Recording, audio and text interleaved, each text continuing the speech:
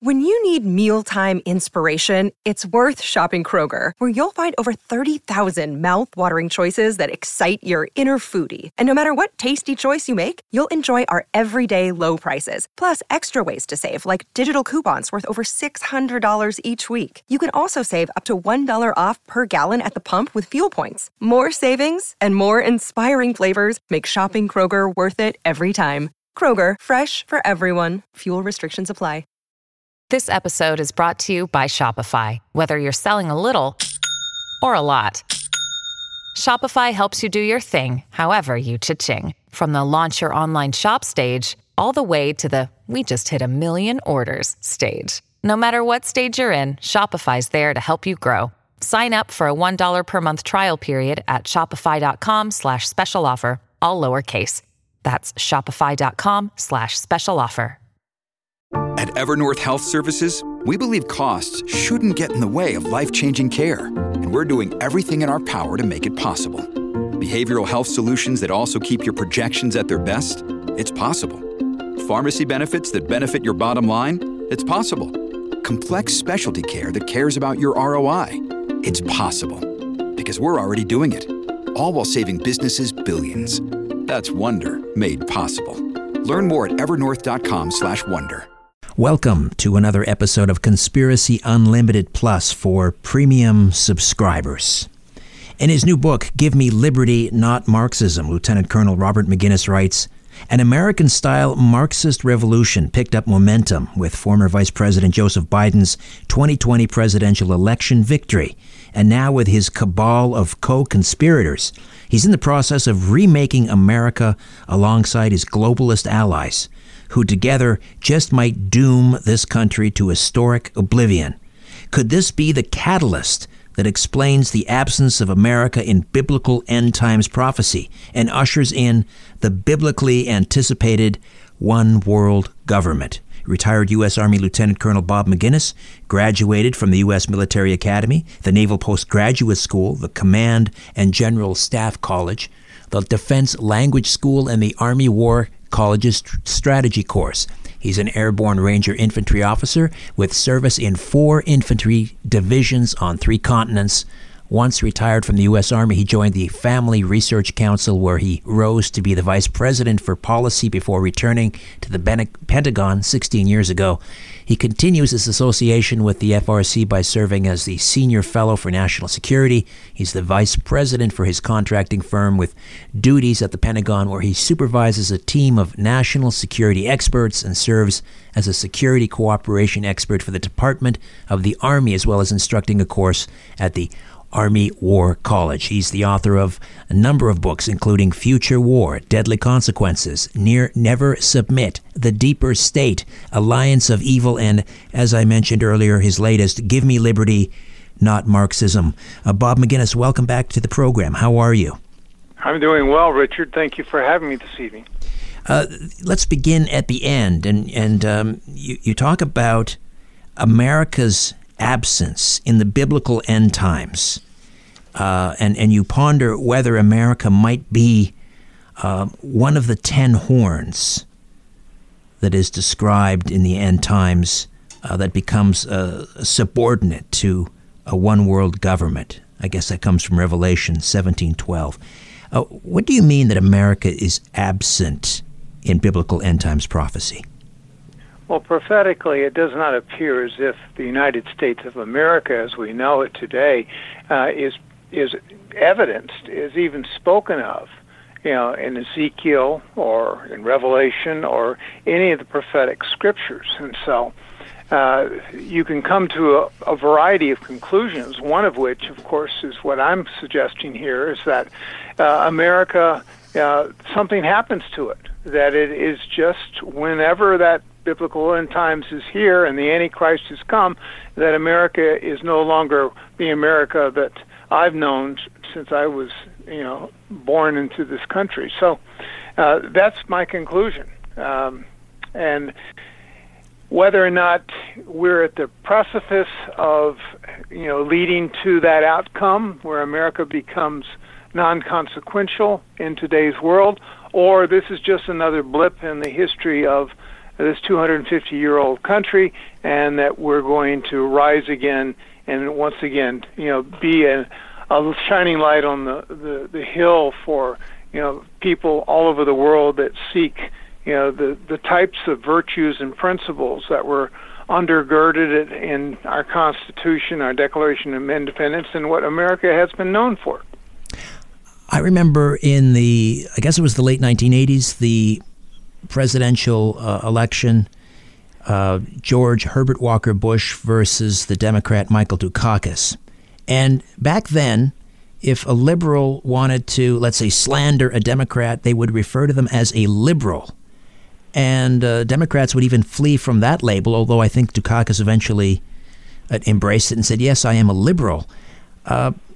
Those seems like such naive times, because now, as you point out in the book, in 2020, the isms of communism, Marxism, socialism, and progressivism were all on full display. How did we get from the Democrats running away from the word liberal to fully embracing Marxism and socialism?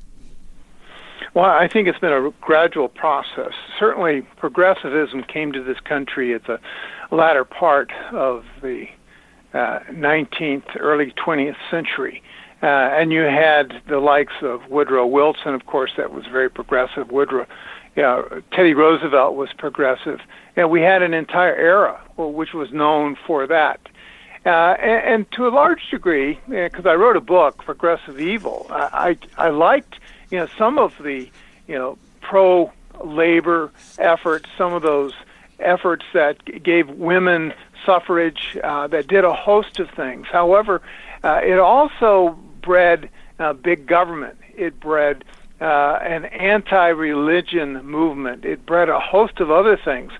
And of course, that also welcomed, at the end of World War I, the likes of some of the Marxists, the communists that came over after the Russian Revolution. We saw their infiltration into the labor unions. We saw John Dewey, of course, in the lead up to World War II, inviting the Frankfurt School and a whole host of Jewish Marxists seeking to abandon Germany because of Hitler's anti-Jewish approach. And they came to this country with the full intent of transforming America, not only into what John Dewey, the father of progressivism and modern education in this country, sought to transform, but they wanted to radically change our morality, and we saw that by virtue of what they did within our media, what they did within the education establishment, as well as within Hollywood itself, with Willie Merzenberger, who went out there and with a very clear conscience said, I'm going to really radically transform America and change it in ways that is something radically contrary to what we had in mind. So you have a long history of sort of the infiltration through the decades of first progressivism, and then some communism, Marxism mixed in, and all of these isms, as I outline in Give Me Liberty, Not Marxism, are really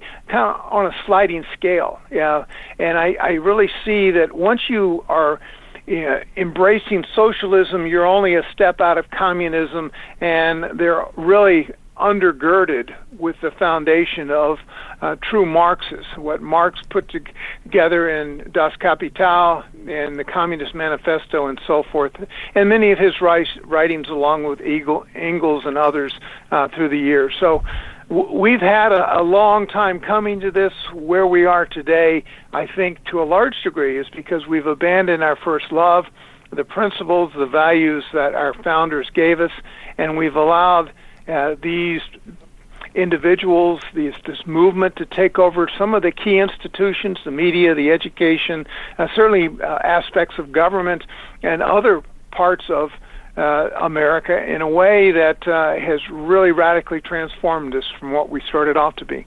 In the first several chapters, you kind of survey the changing attitudes towards some of these isms, Americans' views of capitalism versus socialism versus communism, and progressivism, and you break it down according to different age cohorts. Can you just kind of summarize the changing attitudes towards, let's say, communism squaring off against capitalism, for example, or socialism squaring off against capitalism in America? Well, certainly, when we think of socialism, it's interesting that almost half, 41% of Americans, U.S. citizens, have a positive view of socialism. Now, the socialism they think of is, quite frankly, something very different than the socialism that grew up in the Soviet Union, in communist China, the Eastern Bloc, and so forth. Because socialism, after all, as a theory, says that state ownership of all property and the means of production. So, most of them think of it really as kind of equal distribution of the assets, and everybody has the same lifestyle, which never ends up to be that outcome. All you have to do is look at places like Cuba and Venezuela today, much less communist China, which of course has that. But socialism, in comparison to capitalism, now capitalism, it's interesting that Winston Churchill, former Prime Minister of Great Britain in World War II, he, I think, appropriately stated that capitalism, of course, is the worst way to set up a society, except for all the other ways. Free markets allow for more innovative solutions and for more people to succeed. Now, that's his quote. It may not be perfect, but it works. It allows us to be prosperous in this country. It's arguably the closest to the biblical prescription for mankind today. And when you compare socialism versus just abject Marxism, Marxism itself, is a political philosophy that, really believes that a class struggle is going to emerge because there's not an equal distribution of wealth among the citizens, and therefore this inequality, leads to this, revolution, and that inequality, of course, creates a classless society where there's no private property, and socialism, emerges. And then, of course, they do away with religion, which is obviously the first thing that a Marxist really does. We saw this in the 1917 revolution in Russia. We saw this in the Eastern Bloc countries. We've seen this even in Cuba and Venezuela and, of course, communist China. And then, of course, they try to substitute the religion, which, of course, Marx himself called it the opium, basically, of mankind. That's a paraphrase, because they seek comfort in religion. But what Marxists want to do is put government in there. They want people to be totally dependent upon the government, and that explains all of what life is about. And then, of course, they deal with the issues of a one world government, which they ultimately want to push for, and of course economics determines all the legal, social, and political institutions. So it's an entire package put together, arguably in the 19th century by Marx and Engels. They document it. We've seen some experiments, not all that successful with the Soviet Union, arguably not successful at all even today with Venezuela and Cuba. And of course, the communist Chinese, arguably, they've made a modification in order to have some economic zones and to kind of take some of what we have in the West and mix it with the totalitarianism of the Marxist communists that they've have overseen that government. So it's an interesting compilation of ideas, but what we basically have in this country is a bunch of naive people when it comes to socialism, progressivism, because they don't understand where we started, and ultimately where we want to go is not what socialism is going to give us, and it's going to give us something, whatever it ends up being, not what the majority of the people truly would like to have in the end. Dennis Prager, I thought, put it quite well. He said that socialism gives us capitalism gives us inequality of wealth and socialism gives us equality of poverty. But what is the appeal? I mean, anyone who just surveys history, you don't have to go back that far. Every time it has been attempted, it has ended in abysmal failure. When we look at, maybe Venezuela as the most recent example, is there a confusion because with young people and understanding what socialism actually is, because they often point to the Nordic countries like Sweden as being an example of socialism, where in fact it is perhaps even more free market in many ways than the United States? Yeah, I think that the Scandinavian countries, in fact, are very much free market. There's a dearth of understanding, and to a large degree that's by design, because our government school systems seldom teach the true history of Marxism, communism. The Black Book of Communism, which was written many decades ago, chronicles the dire situation that millions of people fell into as a result of the Lenins and Maos of the world, and yet we don't hear about that in our academic environment. In fact, if you go to a lot of college and university settings today, you'll find, especially in the liberal arts community and colleges, that they are teaching and using textbooks written by many Marxists, certainly leftists, that promote ideas, but they seldom, if ever, talk about the downside of the theory, of the ideology that they're promoting. And unfortunately, as a result, we have a lot of people in this country that are just starkly naive when it comes to the real agenda behind the likes of Marx, whether it was back in the 19th century or at the present day. Hey, it's Kaylee Cuoco for Priceline. Ready to go to your happy place for a happy price? Well, why didn't you say so? Just download the Priceline app right now and save up to 60% on hotels. So whether it's Cousin Kevin's Kazoo Concert in Kansas City, go Kevin, or Becky's Bachelorette Bash in Bermuda, you never have to miss a trip ever again. So download the Priceline app today. Your savings are waiting. Go to your happy place for a happy price. Go to your happy price, Priceline. This episode is brought to you by La Quinta by Wyndham. Your work can take you all over the place, like Texas. You've never been, but it's going to be great because you're staying at La Quinta by Wyndham. Their free Bright Side breakfast will give you energy for the day ahead. And after, you can unwind using their free high-speed Wi-Fi. Tonight, La Quinta. Tomorrow, you shine. Book your stay today at lq.com. You quote Ayn Rand differentiating between socialism and communism, where communism is achieved through force and socialism is achieved through the vote. So communism is murder and socialism is suicide. What are what are the actual differences between communism and socialism? Well, I think, what you just quoted is probably the most stark, and that is, in order for socialism to function, you have to abandon basically personal ownership of property, and that you have to recognize that every contribution, no matter how talented, deserves no more than what everyone else deserves.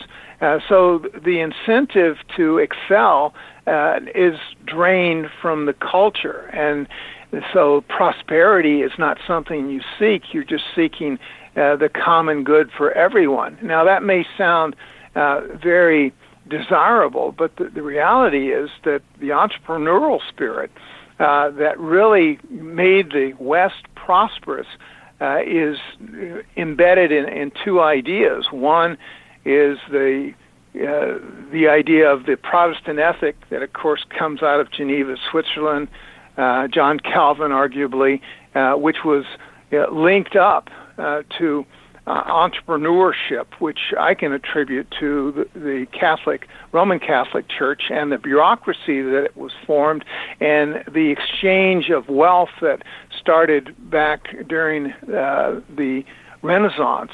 And so that came, of course, to full bloom in the United States. So we found ourselves prosperous because we worked hard. Well, yeah, the Marxist doesn't want that. The socialist doesn't want that. They want everybody to have, no matter their talents or their effort, to have the same outcome. And that, unfortunately, is a recipe for disaster, something that we've seen elsewhere in the world, because ultimately people there's going to be an elitist group, people, the Lenins, Stalins of the world, the Khrushchevs of the world, they're not going to get along like the average Soviet citizen. You know, I visited the Soviet Union many years ago when it was still under communist rule, traveled from Moscow to Leningrad. I saw the average citizens.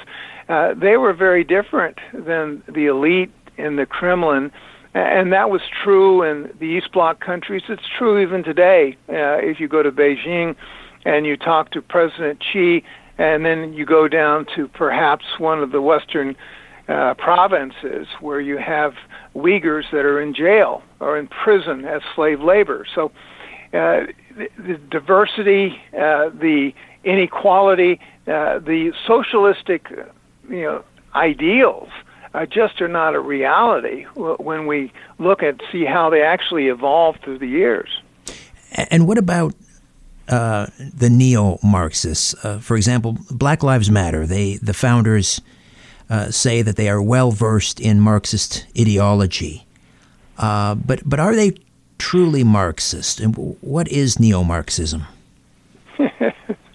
Well, it's what they want it to be, and they use the labels to promote a socialistic outcome. But the reality is that they're promoting their own welfare and their own power. The power resides within the elite, and as a result, most people suffer while the few prosper. I make the argument in Give Me Liberty, Not Marxism that a lot of what we see here is a byproduct of a very arguably a satanic, a demonic influence that runs from the time in which Marx himself, who had a very dark history, and it really has threads throughout the history of Marxism, communism, socialism, and progressivism. And those tentacles are rather consistent. I write, as you know, Richard, in the book that Marx himself, interestingly, to his own father, he said of Marx that he was governed by a demon. And, Marx's own son referred to his father as my dear devil. And Engels, his partner in writing so much, the Communist Manifesto, Das Kapital, and so forth, called Marx a monster of 10,000 devils, and his own wife called him a wicked knave. So, this guy was truly, even his writings and his public speaking, was truly a very evil person. And that evilness, if I can coin the word, kind of, goes forward through his ideology, and it's picked up even in the Soviet Union, and I try to attest to that in a variety of examples that I put in Give Me Liberty, Not Marxism. And then, of course, even Solzhenitsyn, who, of course, is the famous author, the philosopher of the Soviet era. He said before the Soviet Union fell that basically, and I'll quote here, that within the philosophical system of Marx and Lenin, and at the heart of their psychology, hatred of God is the principal driving force, more fundamental than all their political and economic pretensions, end quote. So there's an evilness about it. You don't have to necessarily believe in God. What you need to understand is these guys were very evil, and that comes out in their ideology. It follows through the ages, and I mentioned the Black Book of Communism. You can see the rancid trail of death that followed not only Lenin and Stalin and Khrushchev all the way to Gorbachev, and you see the trail of blood from the likes of Mao the Cultural Revolution from 68 to 75. You see all of that, and you can scratch your head and say there was something very evil about these forces. And yet, naively in this country, we have a revolution, arguably that's not that different right now from the Cultural Revolution that struck China in the 60s and 70s, and it's come to this country. And in a way, it's promoted by what I call basically a cabal of players that are promoting this. And I document that the Democratic Party, and I demonstrate the communist influence through known, very public groups, communists, saying, yes, we're aligned with them, their ideology we believe in. You see the same thing, of course, in the influence of the communist Chinese, and they're all over the United States today in the media, both the entertainment and the news. They, of course, are in our college campuses and our schoolhouses, all over. And I've go through that, the education establishment, the mainstream media, of course, a variety of secret societies that promote the elitism that I've spoken of already. And then, of course, you mentioned Antifa and Black Lives Matter. I call them the ground troops, the Marxist-inspired ground troops. Yes, they may be, quote, neo-Marxist, but they're using many of the same tools that we saw used by the likes of Lenin, Stalin, and others through the years. But at the same time, the elite that run those organizations are themselves apart, and they're doing quite well, thank you. Retired U.S. Army Lieutenant Colonel Bob Maginnis, author of Give Me Liberty, Not Marxism. A little earlier you mentioned the Marxists' disdain for God, but they also hate the family. In fact, it used to be Black Lives Matter, it used to be on their website, that they sought the destruction of the nuclear family, as they saw it as a tool of oppression. Why is the family antithetical to Marxism? Well, the family goes back to God. After all, it's biblically, Adam and Eve and the prosperity of mankind is linked to the structure, the family structure of a committed mom and dad with children that grow their culture, grow their communities, and so forth. But they do. It's interestingly, during the late 20s, early 30s, under Lenin, the Soviet Union tried to destroy the family. And so they basically threw morality and caution to the wind, and they tried to promote free sex, much like what we saw in the United States during the late 60s and early 70s during the Vietnam War demonstration, hippie era, and so forth. They did it back then, and quickly they came to the realization that this was not working out all that well, primarily because women weren't having sufficient children, they weren't rearing them appropriately, the men were not working as they should, and so forth. So the destruction of the family is fundamental. And from an ideological perspective, much like the institution of government, much like the many other institutions, certainly when you consider the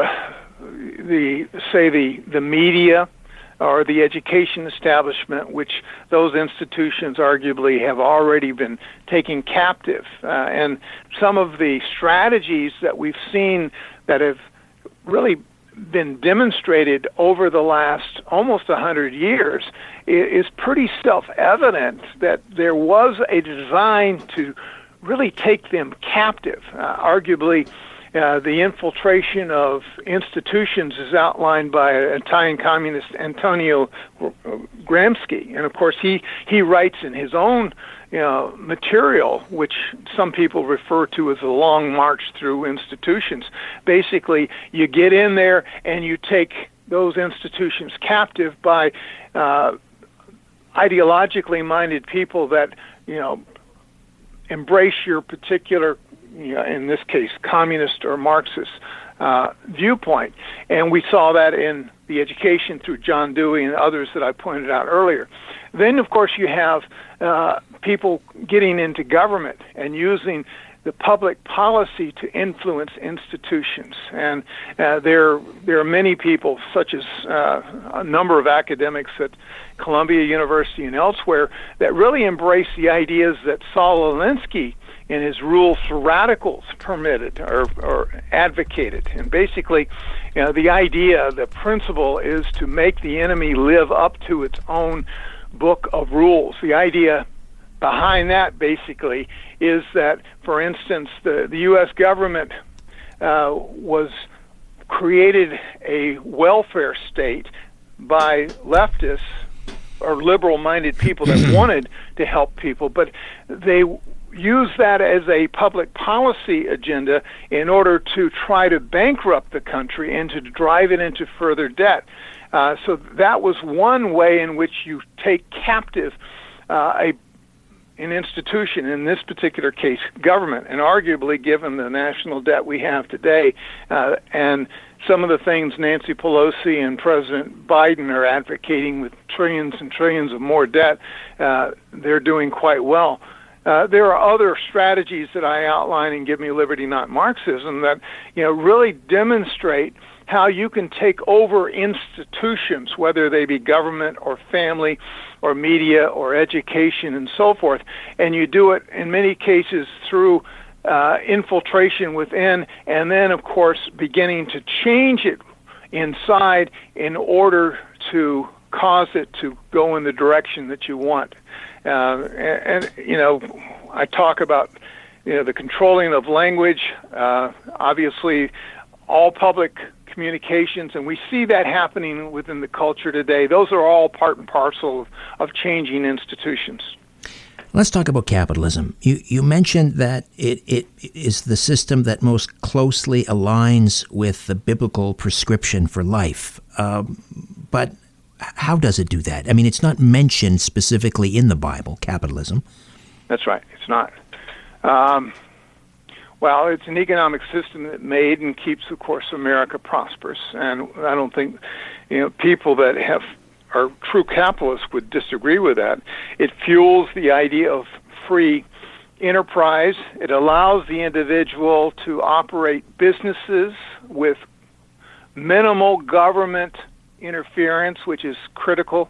And then, of course, the state's role in that particular situation is basically to enforce the laws that protect private property and maintain a stable currency. So when you have that collaborative relationship with a government keeping its hands out of the business of the entrepreneur who is able to use what they own to be prosperous, then you have arguably a good and an effective capitalist system. Now, biblically, if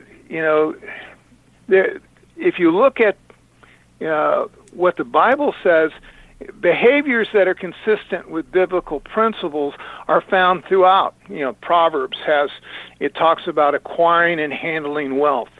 It talks about the worth and dignity of every individual in the eyes of God. It talks about working hard, getting a good outcome, and promoting equal opportunity. Now, it doesn't talk about, of course, what leftists talk about, and that is equity versus equality. Equality being part of the Declaration of Independence and instilled principally within the Constitution of the U.S. But what happens, interestingly, with regard to Marxism or communism, is that it promotes division. And we've seen that in critical race theory and so forth. It doesn't promote equality. It seeks to replace all religion, of course, with itself. Marxism retains all the major structural and, interestingly, emotional factors of biblical religion in a secularized form, however. So it becomes the religion of the masses by virtue of turning their hearts toward dependence upon big government. And we see that happening even today with the big spending programs in the United States, where we're trying to do away with the entrepreneur by really paying people not to work, and we're having a tough time getting people to take jobs, and as a result, inflation's taking off, and we're having a real battle trying to recover where we were before some of these leftists came into government. So there are a host of issues, but biblically, it doesn't talk about capitalism within the scriptures, but it does talk about the principles and values that undergird the entrepreneur, and that if you're going to eat, you're going to have to work, and those sorts of things are pretty consistent through the scriptures. We've done a lousy job explaining or selling capitalism to younger generations because I think it's often done in a very materialist fashion. Well, if it wasn't for capitalism, you wouldn't have that cell phone in your hand, you wouldn't have Instagram and TikTok and all of these things. It's not a great sales job. Younger people, I think, they think of capitalism, and they equate it with the excesses of capitalism, of crony capitalism, of greed, and maybe environmental degradation in their minds. How can we better sell capitalism to young people, maybe less from a material point of view and more from a, dare I say, justice point of view? Yeah, well, equal opportunity, and of course it goes to the equity argument. But I think educationally we have not done a very good job of promoting the virtues of capitalism. As I said earlier, what Winston Churchill has said, capitalism may be the worst way of to set up a society except for all the others. What we've seen with communism, socialism, Marxism is that it really saps the initiative out of people to work. My own stepmother, fled from the communist Czechoslovakia, and before she died, I talked to her about life in that system. And people, didn't look forward to working. They only look forward to trying to beat their neighbor at the bread line or getting the best products that they could, but it was a dismal life. Capitalism is full of promises. Some people actually enjoy those outcomes, and some of them don't as much. But where we have equal opportunity, especially in the United States, where we don't template that or suffer or create a situation where we're forcing people to do something that they don't want to do. If they do it by their own will and they do it by their own initiative and they prosper, then others see that and they want to work hard and have the same outcome. Some people will not do that, obviously, and we need to, through charity, and I deal with the charity issue and Give Me Liberty, Not Marxism, we need to help those that are less fortunate. But at the same time, we shouldn't hold back those that can be incredibly productive. It's in the West where we have, as you indicated, Richard, all these great inventions. You wouldn't have those great inventions if you were in a socialist environment, because there's no extra reward for working very, very hard. And they just sap all of that energy out of you. And fundamentally, I don't think we teach that in the schools. And we need to make sure that people understand that ideology and the way in which you form your government, the way in which you run your culture is significant. And the freedoms that we have in the United States, our civil liberties, certainly our ability to work hard and prosper, are things that we should cherish and we should promote and help those that are less fortunate. But unfortunately, that's lost on much of our elite education establishment, and as a result, I think that people begin to get discouraged, and so this idea of socialism and perhaps Marxism begins to creep in.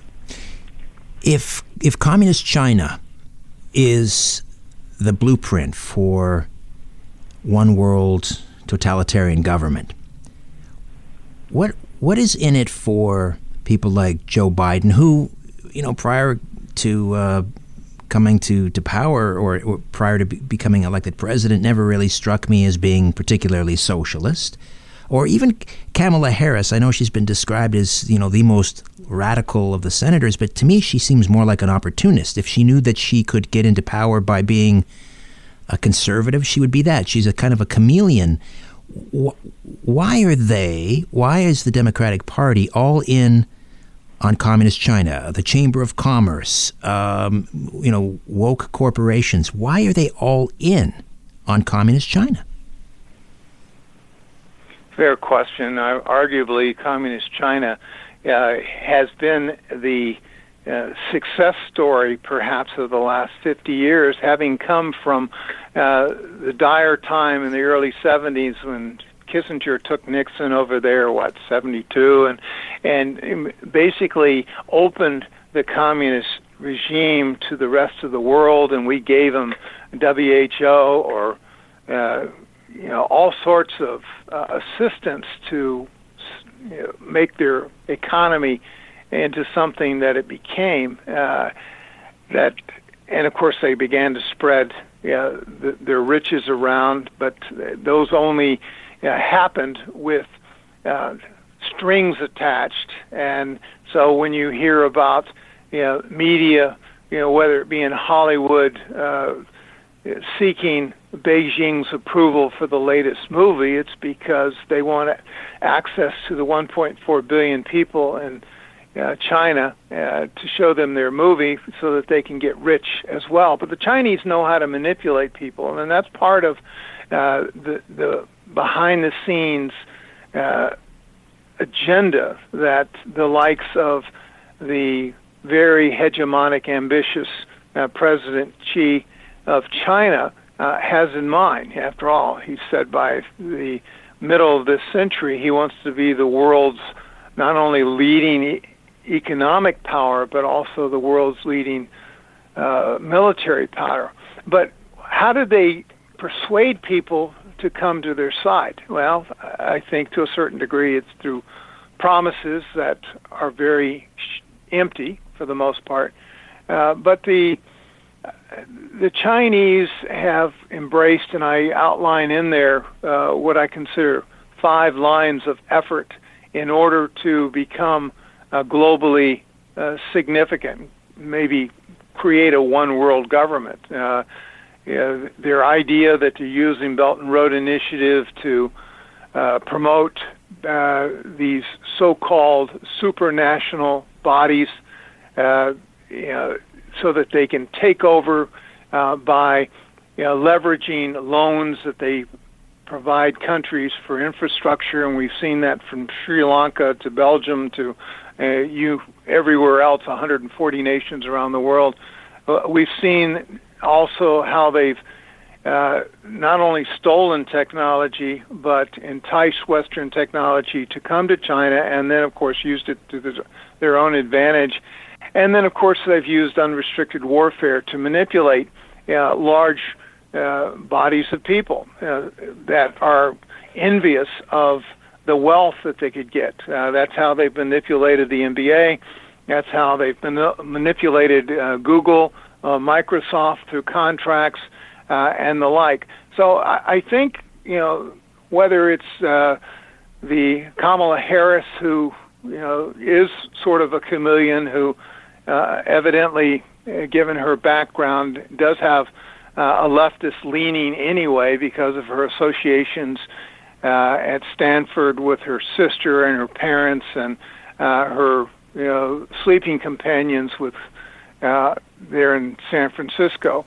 But you also have the likes of Mr. Biden, who sees that China has in the past, vis-a-vis his own son, offered some rather lucrative opportunities and have advanced his own political agenda. And arguably, if you look at what has happened in the last election, that the Communist Chinese use their media outlets and a variety of other mechanisms to favor Mr. Biden over Mr. Trump, because Trump just wasn't, meeting what President Xi had in mind economically and geopolitically. So there are a host of issues. They cross one area into another, whether it's economic or politics or even military. These are all issues of some gravity. I don't think anyone can clearly articulate why Mr. Biden has become who he has become as a result, which is a surprise, I think, to most of us. But, when I started writing Give Me Liberty, Not Marxism, about the time of the election, I had every reason to believe that what we have seen over the last 9 months was indeed going to be what we've seen. And I list not only, the initiatives that he's taken about the border, or about leftist violence, about the promotion of CRT, the weakening of the military, and also even giving the backhand to some of our key allies. These are things that are so typical of what we've seen historically from the likes of others that were more inclined to call themselves communists or Marxists. So it's just the way it has evolved, and it may get even worse in the near term.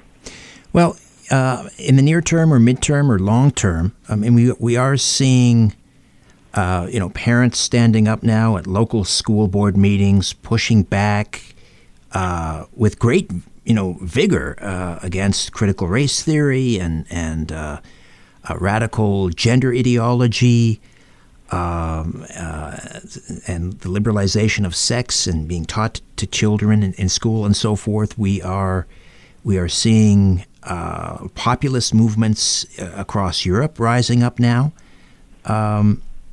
What is the state of, where are we at in this revolution in the United States? Can it be reversed at the ballot box? Or what measures have to be taken to push back this red tide? Well, it is a red tide, and I agree. The CRT and some of the immigration issues, the spending issues, certainly the leftist regulations that we're beginning to see in the United States and so forth. Those are all similar historically to what we've seen in other regimes in the past. There was a lady here at Loudoun County, which is a fairly famous North Virginia county. She spoke at, of course, the school board, and this lady, Chi Van Fleet, was an immigrant from Communist China. And let me just quote her for a second. And she told the school board when they were addressing CRT, she said, quote, "To me and to a lot of Chinese, it is heartbreaking that we escaped communism and now we experience communism here." She continued, "The communist regime used the same critical theory to divide people. The only difference is they use class instead of race," end quote. So we're seeing that. Now, yes, we do have a lot of parents that are absolutely irate about not only CRT, but about the content of what their children are being taught. They are getting involved. They are running for school board. And these are encouraging signs. We will know in November of 2022 whether or not the disgust with the overspending by Ms. Pelosi and her slim majority of Democrats in the House of Representatives, Mr. Schumer's dominance with the help of Kamala Harris in the Senate, and Mr. Biden's own radical ideas. We'll see if that can be reversed with an election. Unfortunately, as you know, Richard, memories often fade with new situations. Now, given Mr. Biden's track record over the last 8-9 months, he seems to fall on his face every week or so with one new crisis after another. We'll have to wait and see if that has true consequence at the ballot box. Assuming that we do have a fair election, which I think a lot of us are somewhat concerned about, given the mail-in balloting and other issues that have been brought to the forefront over the last number of months. So I would say that you're right. There is an uptick, not only here but in Western Europe, but even, I noticed that the Germans, it looks as if the far right party and the far left party have lost membership in the Bundestag, and as a direct result, the middle parties are whether it's the SPD, I could be wrong on that, it's not the CPU, that they have really regained some of their past power or numbers in the Bundestag. Years ago, I was over in Vienna, Austria, when they had the Freedom Party won a sizable minority in the Austrian parliament, and I had the opportunity of interviewing Jörg Haider, who was, of course, the Freedom Party, the far right. He was called a Nazi and so forth by his opponents. But what happened, which was interesting, is that it was a real shock to the liberals in that particular government that you would have a more nationalist type of political party that would begin to take a fairly sizable minority of the population's allegiance. And that in itself, of course, has continued. We've seen the same thing in France and the Netherlands and obviously in Poland and Hungary and so forth. So I actually am fairly optimistic about some of the European partners. Of course, I'm not as close to them as I am to what's going on in the United States. I'm optimistic somewhat that we're going to be able to cobble this back together after Mr. Biden and his cadre of homewreckers continue for the next year. But once we reach November 22, I think that's going to be a very telling time, and I'm optimistic at this point that that Democrats can be put aside and that they'll stop the steamrolling tactics of the Biden administration. Well, of course, politics, as they say, downstream from culture, and it's the cultural institutions that are far less ephemeral than the political institutions, and that is where I guess the heavy sledding is to transform those cultural institutions away from cultural Marxism and back to more Judeo-Christian and American values. Lieutenant Colonel Bob Maginnis, Give Me Liberty, Not Marxism. How do we get a copy of the book, Bob? Well, it's on Amazon. It's certainly in Target, Walmart. It's Barnes and Nobles. It's everywhere that you buy books, and hopefully that if you're concerned about this culture, if you're concerned about where the United States, not only domestically but geopolitically, is going, I think that this provides some insight as to where we've been, where we're going, and how we can go about reversing that, and especially for Christians that are concerned that this might be the beginning of the end. I don't know that we're necessarily there, but we certainly need to be involved and care about our country and the direction that we're going. Give Me Liberty, Not Marxism certainly belongs on every nightstand and in every library, and we need to arm ourselves for the battle ahead. Bob, always a great pleasure. Thank you so much for your time. Well, thank you, Richard.